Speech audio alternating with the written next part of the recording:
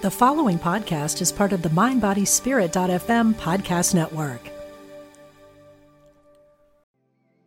Want to fearlessly explore your creative spirit? Join artist Susie K. Edwards for Path of the Butterfly, a weekend workshop at Omega Institute's beautiful campus in Rhinebeck, New York, May 24 through 26. Experiment with a variety of art forms, engage in mindfulness, walking, and silent meditation, and discover a new and free-flowing creative vision. This workshop is for beginners and professional artists. Learn more at eomega.org/thrive.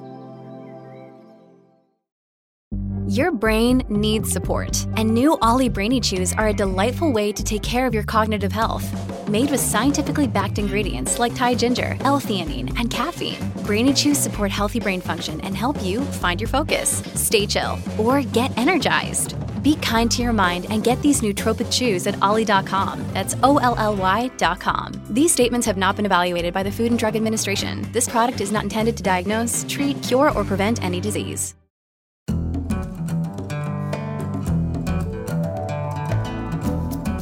From Spirituality and Health magazine, I'm Rabbi Rami, and this is Essential Conversations. Our guest today, Kristin Neff, is an associate professor of educational psychology at the University of Texas at Austin. She's a pioneer in the fields of self-compassion research. She's the author of Self-Compassion, The Proven Power of Being Kind to Yourself, and her new book is Fierce Self-Compassion: How Women Can Harness Kindness to Speak Up, Claim Their Power, and Thrive. You can read an excerpt from the book and an interview with Kristin done by Stephen Kiesling on the Spirituality and Health website at spiritualityhealth.com. Kristin Neff, welcome to Essential Conversations. Oh, great. Thanks for having me. Well, it's our pleasure. Hopefully, I'm not going to just sort of reiterate what you and Steve Kiesling did, because that will be not really what this podcast is supposed to be about. So we'll try to see if we can go a little deeper into a couple of areas. One thing that interested me, there was actually a couple, though I do feel somewhat out of my league, because this book really, even though you say the book deals with everybody, it's the punch of it is when it talks to and for the thriving of women. So I'm a little bit out of my league, but I'll do the best I can. You start the book out with a bold proposition, and you're talking about women here. You use the pronoun, we are, but the listener should know you're talking about women. So I'm just going to quote you. If we're ever going to move beyond male dominance and take our proper place at the tables of power, we need to reclaim the right to be fierce. So tell me what you have in mind when you say the right to be fierce. Well, so I talk, the book's mainly about fierce versus tender self-compassion, right? So tender self-compassion is more the traditional female gender role, nurturing, soothing, being kind. And of course, we normally do it to others. Self-compassion, we give it to ourselves. But there's also a fierce side of compassion that the Buddhists talk about. They talk about fierce compassion. And this is when you harness the power of action to alleviate suffering, right? It means doing something brave. A firefighter who pulls people out of a burning building is very compassionate, right? So this is also a side of compassion called fierce self-compassion that we can turn inward. And it's very helpful in terms of like protecting ourselves, speaking up, standing up for our rights. However, if you look at historical gender role socialization, women are allowed to be tender, but not fierce, right? People don't like it when women are too competent. They don't like it when she's too assertive. They don't like it when she's too loud. They don't like it, God forbid, if she gets angry, right? And this socialization just constantly toward tenderness and against fierceness really is part of maintaining our power and equality. Women are taught to meet other people's needs, not to meet their own. That kind of means that we're pretty good in the helpmate role and perhaps not so good in the leadership roles, at least historically. And I think things were designed that way, right? That's partly why these gender roles developed, because they were developed to keep the system going. Right, designed that way by the patriarchy. So it's not like there's one person who did it, but that's just kind of how the system evolved in terms of this isn't natural selection. This is cultural Exactly. determination or whatever you want to call it. Right. Imposition. So, yeah, women had to be subservient in order not to get in trouble, right? They couldn't own property. They didn't have power. They couldn't vote.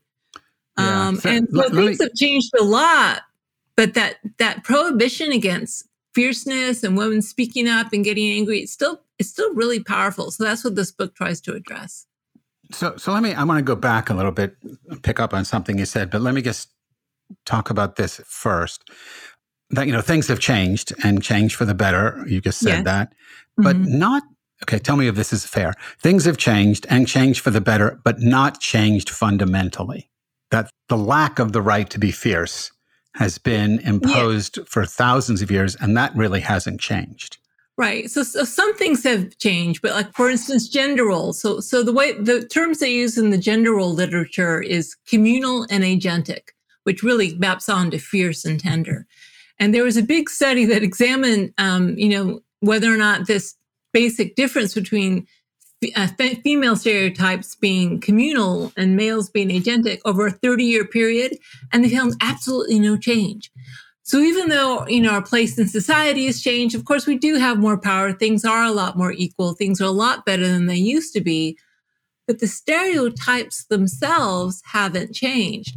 And the reason they're so damaging is because they operate implicitly, right? So for instance, what we know is if we see a woman who's too powerful or she speaks well of herself, she's or obviously competent, people don't like her because they assume that she's not nurturing, and people like nurturing women.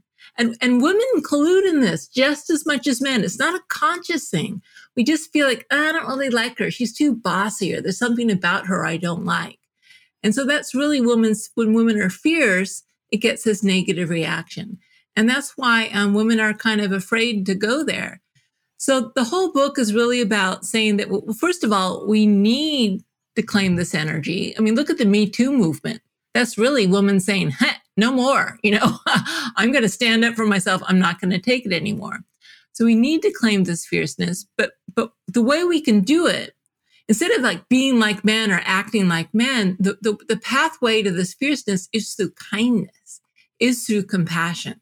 I call it our mama bear compassion, right? Just like that powerful energy of a mama bear, she'll rip your head off if you attack her cubs. It's very, very powerful, quite scary sometimes.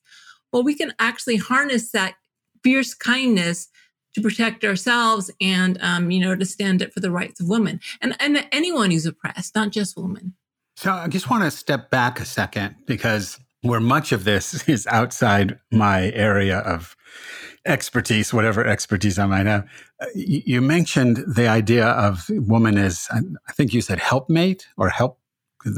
Historically, yes, like the helper, right? So right. So I just wanted to pick up on that for a second, because that is a Western trope that comes from the book of Genesis and is a complete misread of the actual Hebrew. So I'll just put this out there. The actual Hebrew, when it speaks of the woman and her relationship to the man in Genesis, is Ezer Kenegdo. Ezer means helper, but Kenegdo means in opposition to. So, or in opposition to him. The O at the end is him. So she helps by being his opposing character. Interesting. She's not subservient. I mean, the ideal as opposed to the ideal in the Hebrew is that she helps by showing him where he screws up. And there's a whole literary theory about the early stories in Genesis, or about the family stories in Genesis, where the matriarchal character is always the mover and shaker behind the scenes, that these were written by women for women in an attempt to make fun of the men, because the men in Genesis are oftentimes complete, doofuses. But just the Hebrew is way more insightful. And then the literature around it from centuries and centuries ago is that the woman that it is his helpmeet in the Genesis is actually the second woman that is created in the story. The first woman's name was Lilith, and she and the man Adam, she and Adam fought all the time over sexual dominance.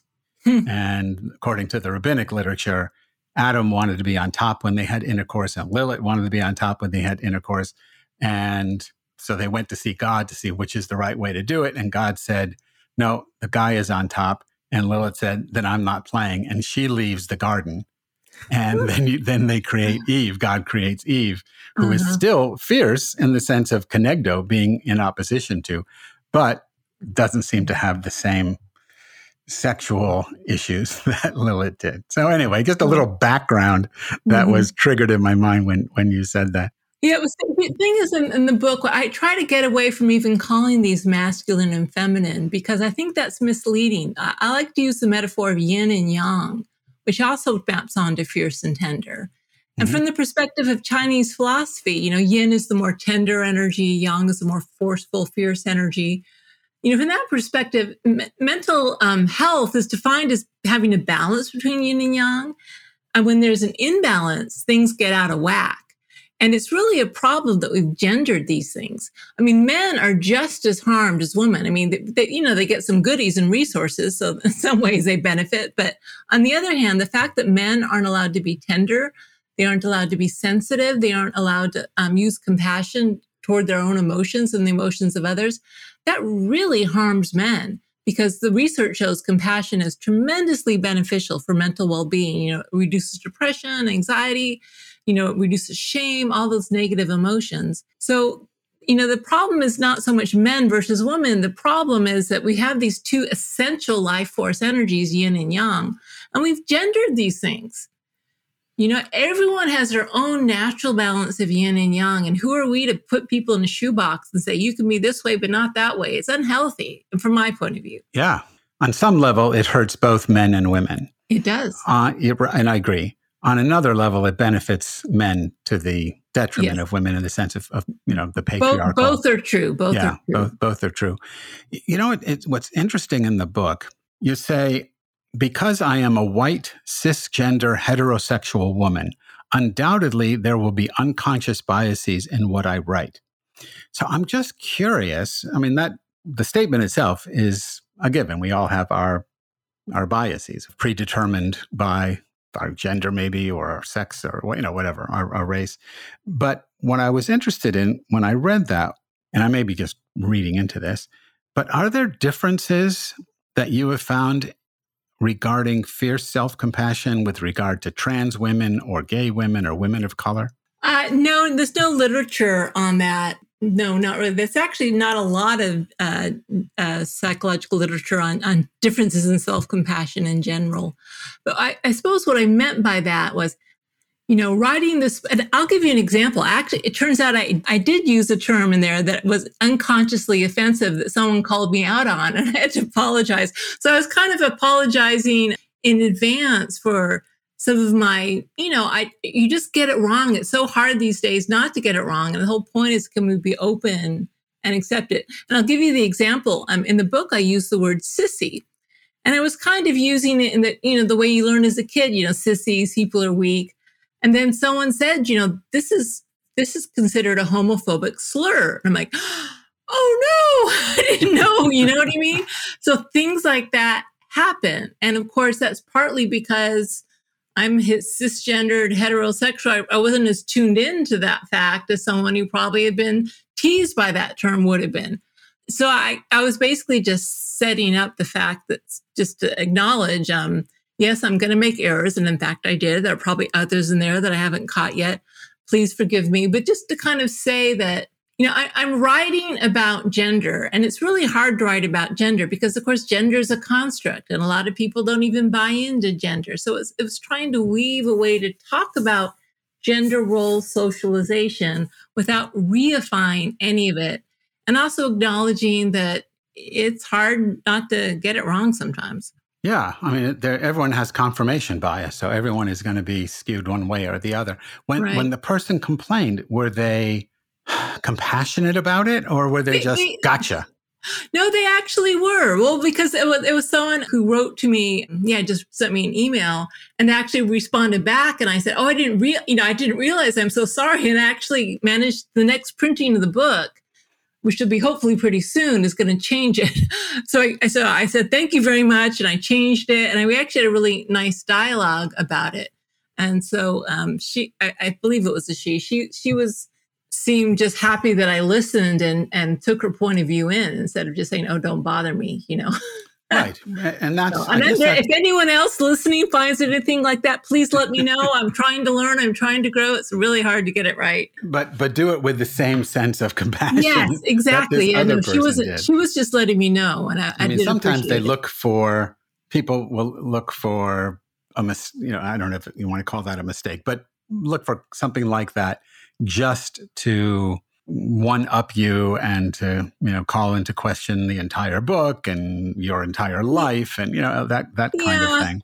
But she didn't do that. No. And also, people have a lot of anger and they should have a lot of anger. So for instance, as a white woman, I have to accept that, for instance, when you commit an unintentional microaggression, it's like, yeah, maybe you didn't do it intentionally, but nonetheless, the whole entire history set up the person to react the way they did. So who am I to say what's overreaction or underreaction? In a way, it almost doesn't matter if it was intentional or not. The important thing is that we listen and we hear and that we try to be present and compassionate, by the way, to ourselves as well as others. I actually talk about this in the book, why I think self-compassion is so important for social justice work. Because we are going to get it wrong. And we need to be able to hold the pain of that and not give up and not just say, oh, forget it. If people are too this or too that, and just say, wow, that hurts. Okay, I do have unconscious bias. I don't mean to, but nonetheless, it's there. Can I look at it? And to be able to do that, you need to be brave and you need a lot of self-compassion to do that. Yeah, I think the word brave needs to be highlighted. You definitely need to be brave. Yeah, because wouldn't it be easier not to go there? Well, we tried that for many years, and thank goodness that we can't get away with that any longer, whether it's sexism or racism or, heterosexism. I mean, from my point of view, it's an amazingly wonderful thing that all of these things are coming to light. But at the same time, it's also painful. And we're gonna fall down and make mistakes. So hopefully everyone can have compassion for ourselves and others as we go through this process. Yeah, I think it's painful in a way that, now I can't think of an analogy.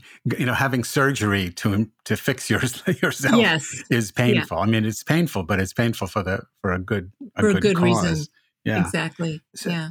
I don't want to go through the entire interview and not help people really grasp what you have in mind when we talk about self-compassion. So, okay, you list 3 elements of self-compassion: mindfulness, common humanity, and kindness. Can you unpack those, or please unpack those for us? Yeah. And so my model of self-compassion, which I came up with almost 20 years ago now, talks about these 3 elements. And from my point of view, they all need to be there in order for compassion to be healthy.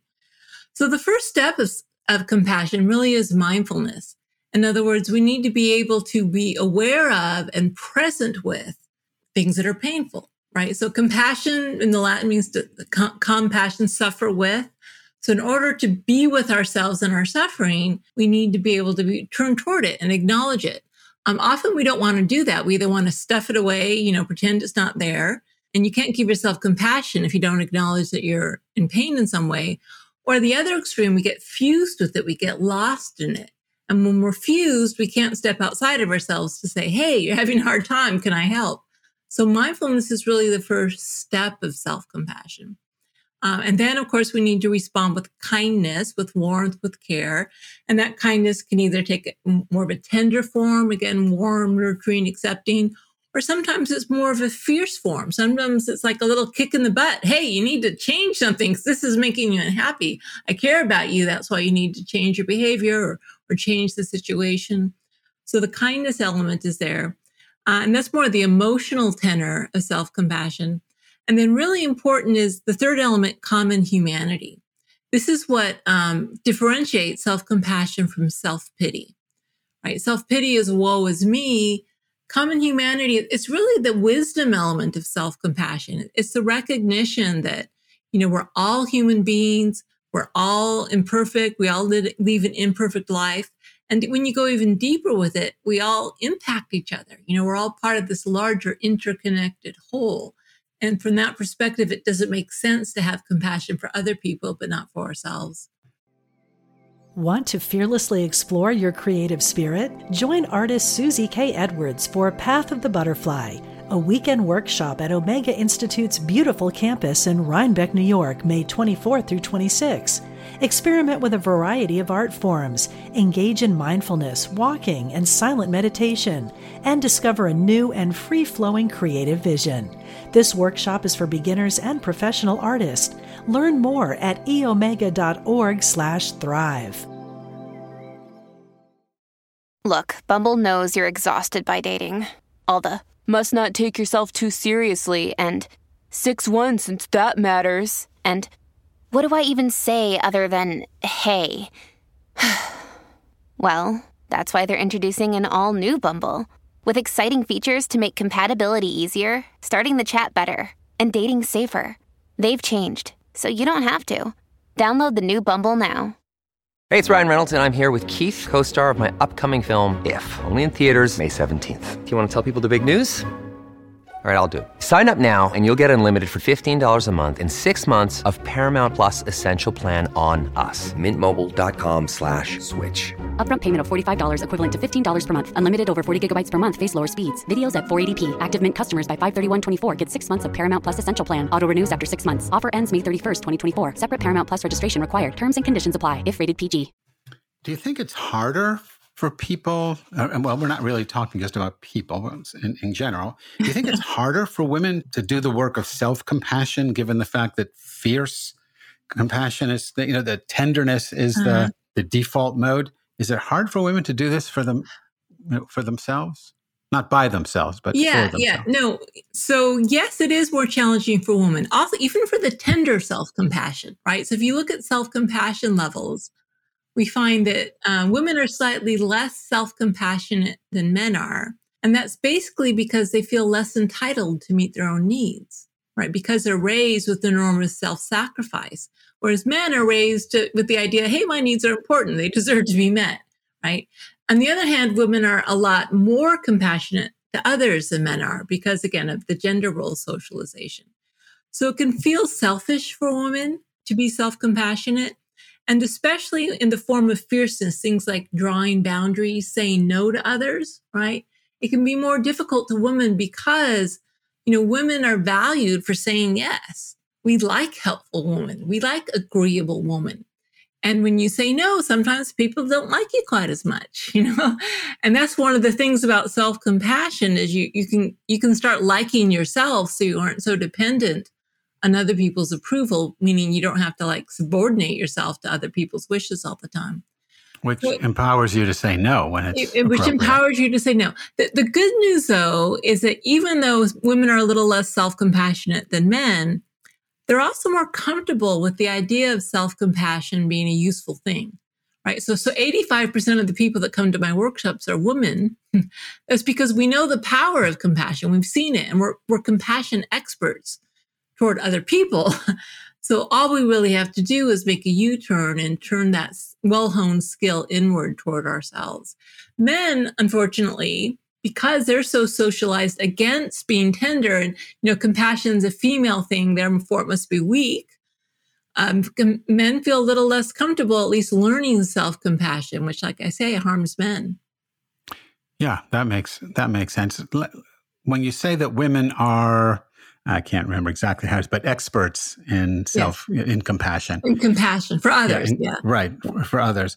I'm wondering if that's actually the case. And here's what I'm thinking, that women being experts in tender compassion, I wonder how much is lost if you don't have the fierce element, even when you're being compassionate toward others. I'm thinking of 12-step groups and things where you have compassion, but it's fierce in that you confront not just your own addictions, but it depends on the setup, but where people are confronted by their own addictions, and there's a fierceness to that.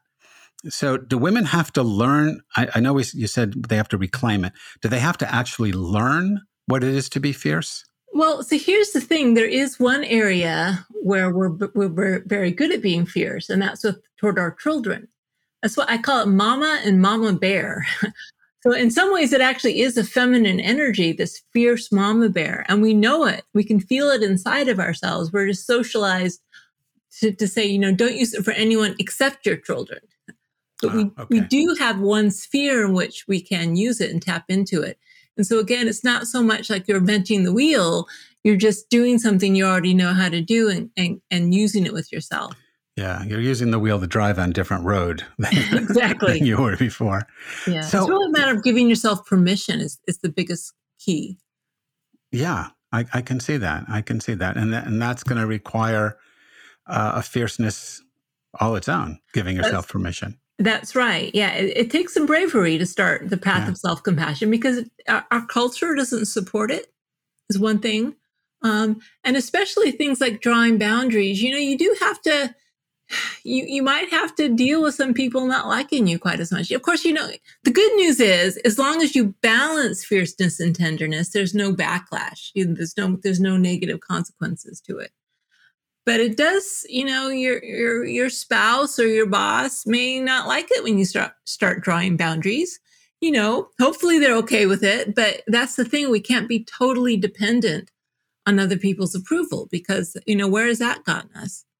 Right. Exactly. And by the way, this applies to a lot of men as well. I'm talking about women, but a lot of men are also really want the approval of others. And so I don't want to take the gender thing too literally. It's just kind of the backdrop of patriarchy affects men and women differently, which is why it's relevant. Yeah.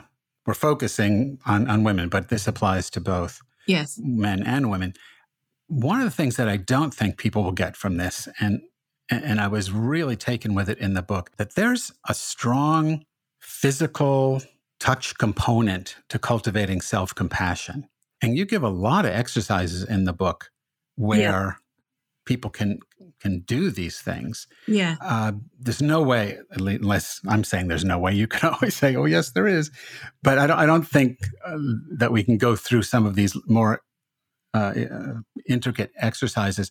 But early in the book, I don't know if you have a copy of the book with you. I should have asked you. I have it right next to me, as a matter of fact. Oh, well, okay, that's good for two reasons. One is just turn to page 27. Okay. And on page 27, you talk about soothing and supportive touch. And this kind of thing comes up more than just here. But yes, can you just talk a little bit about, you say, some tender soothing options include one or two hands over your heart, cradling your face in your hands, gently stroking your arms. Why do these kinds of things affect, and I did them too, and I attest that they actually make these physical actions create changes in your emotional state? They do. It's actually very, very natural because touch evolved to be one of the most powerful signals of care, because for the first couple of years of life, before babies have language, the primary way parents communicate a sense of care and safety to their infants is through touch. Right. So the whole system is designed to respond to touch as a signal of care. They've got studies where you can put your hand in a box, so you don't see the other person. There's someone touching you through a box. You can't see them. And a lot about what type of touch, what emotion is conveyed through their touch, because we're very sensitive to it. So touch can be used to soothe, to comfort, to calm. Touch can also be used to give a sense of support and strength, like I'm here for you, that type of more energetic touch. And the reason we talk about touch so much is because it works through the central nervous system, right? It activates the parasympathetic nervous system, it deactivates sympathetic nervous system reactivity, things like cortisol, it reduces cortisol. So sometimes your head can't go there. It's too full of the storyline of how awful you are, how awful the situation is. And like touch cuts through all the chatter and goes directly to your physiology, just like you are a child being held by your parents. When you do that for yourself, your body doesn't really know the difference. And that's why it's so powerful. And you can feel it almost immediately. Yeah. That's what happened when I tried the exercises. They're not, it's not like you have to do this for 40 days and then you begin to, it's really, almost immediate. It really is. Yeah. It really is immediate. So since you have a book with you, yes, and we are running out of time, I want to look at what's sort of a manifesto at the end of the book. So page 302. And there's so much material here. We can't go through it all, or even most of it. But on page 302, you write, "As for myself, I'm entering a new phase, the wise woman or crone years, as this time is often called." And then you go on to talk about this.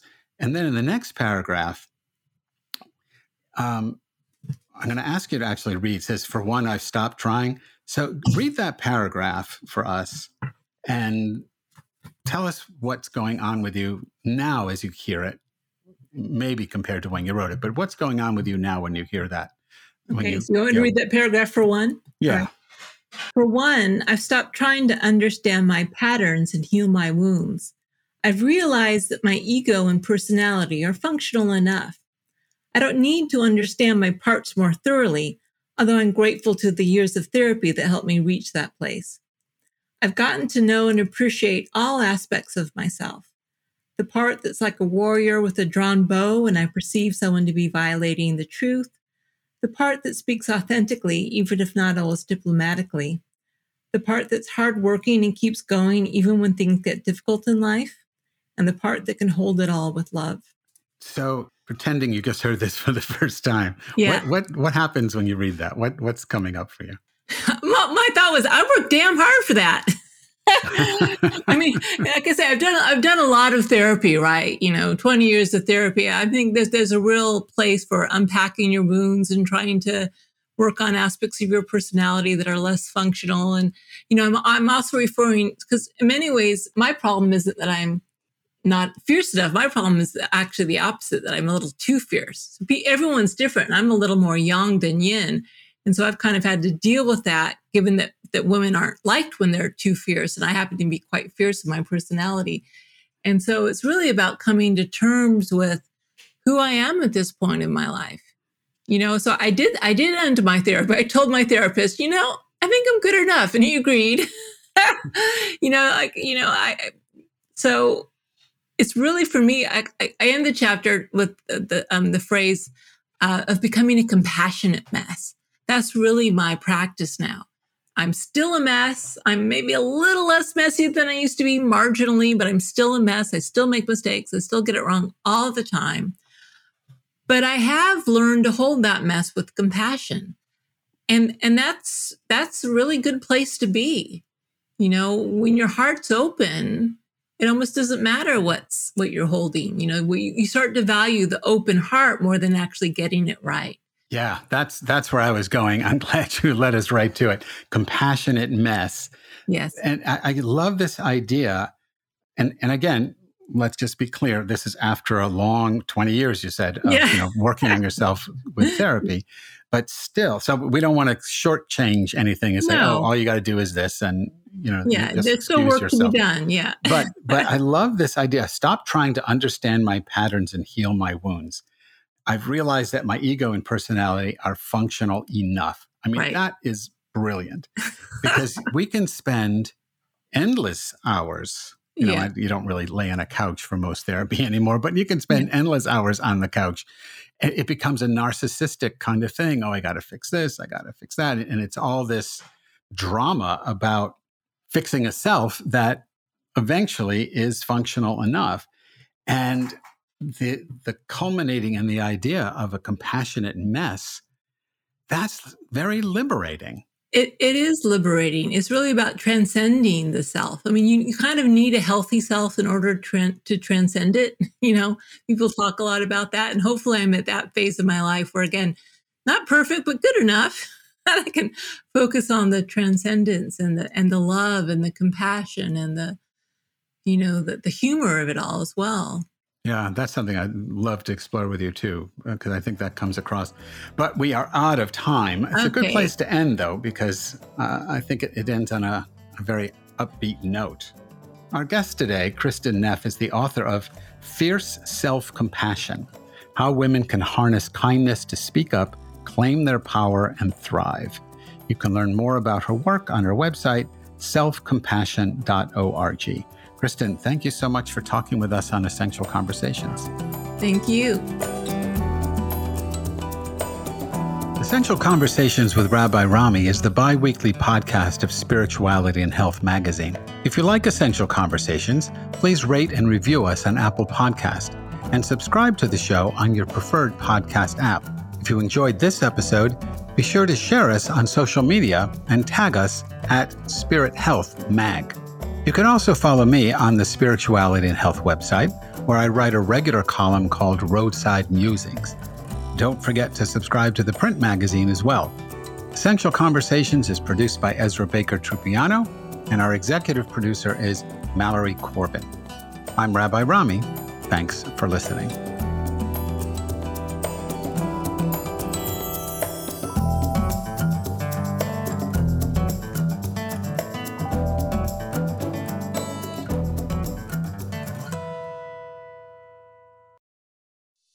Hey, it's Radley Valentine.